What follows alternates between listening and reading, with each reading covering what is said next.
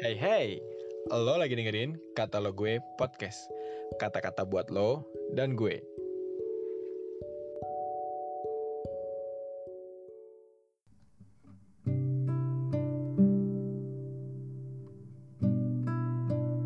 Shalom teman-teman, apa kabarnya nih? Aku harap kalian pada baik-baik aja ya. Hari ini hari Rabu tanggal 1 Maret 2023. Renungan kita berjudul Hendaklah Terangmu Bercahaya. Ayat renungannya diambil dari Matius 5 ayatnya yang ke-13 sampai dengan 16. Garam dunia dan terang dunia. Kamu adalah garam dunia. Jika garam itu menjadi tawar, dengan apakah ia diasinkan? Tidak ada lagi gunanya selain dibuang dan diinjak orang. Kamu adalah terang dunia. Kota yang terletak di atas gunung tidak mungkin tersembunyi. Lagi pula, orang tidak menyalakan pelita untuk meletakkannya di bawah gantang, melainkan di atas kaki dia sehingga menerangi semua orang di dalam rumah itu. Demikianlah hendaknya terangmu bercahaya di depan orang, supaya mereka melihat perbuatanmu yang baik dan memuliakan Bapamu yang di sorga. Nah teman-teman, ada seorang misionaris bernama Stanley Jones pernah mengajukan pertanyaan kepada Bapak Negara India yaitu Mahatma Gandhi, yaitu sekalipun Bapak dengan bangga mengutip kata-kata Yesus, mengapa Bapak menolak begitu keras menjadi pengikut Kristus?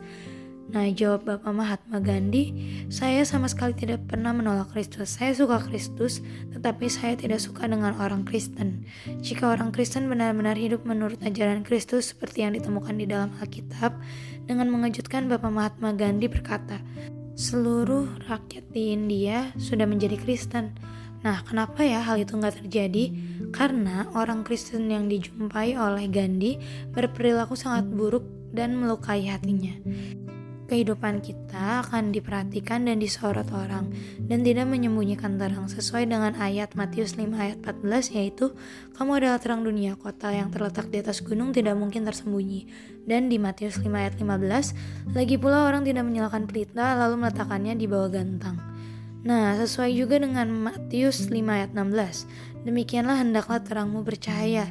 Nah, hendaklah terangmu bercahaya merupakan tanggung jawab sekaligus suatu kehormatan yang luar biasa sebagai orang percaya untuk dapat memancarkan cahaya terang Kristus di tengah dunia. Nah, di dalam King James Version, terang bercahaya diartikan berkilat, berkilau, berseri, mengkilap, berkilau-kilauan. Dengan kata lain, panggilan Tuhan kepada kita membawa terang dan ketetapannya bukan redup. Nah, perbuatan baik kita mempunyai daya tarik.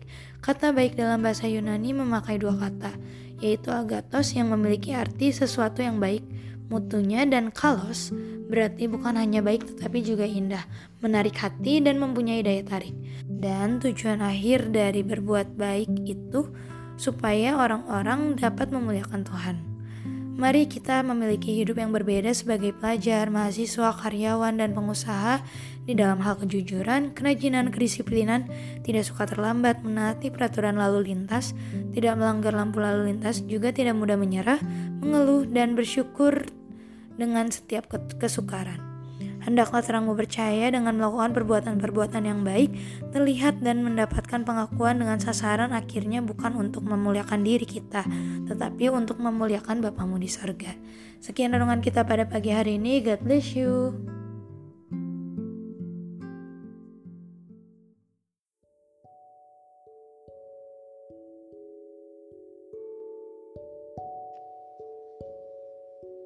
Terima kasih ya udah dengerin podcast ini. Jangan lupa di follow dan juga di share ke teman-teman yang lain ya.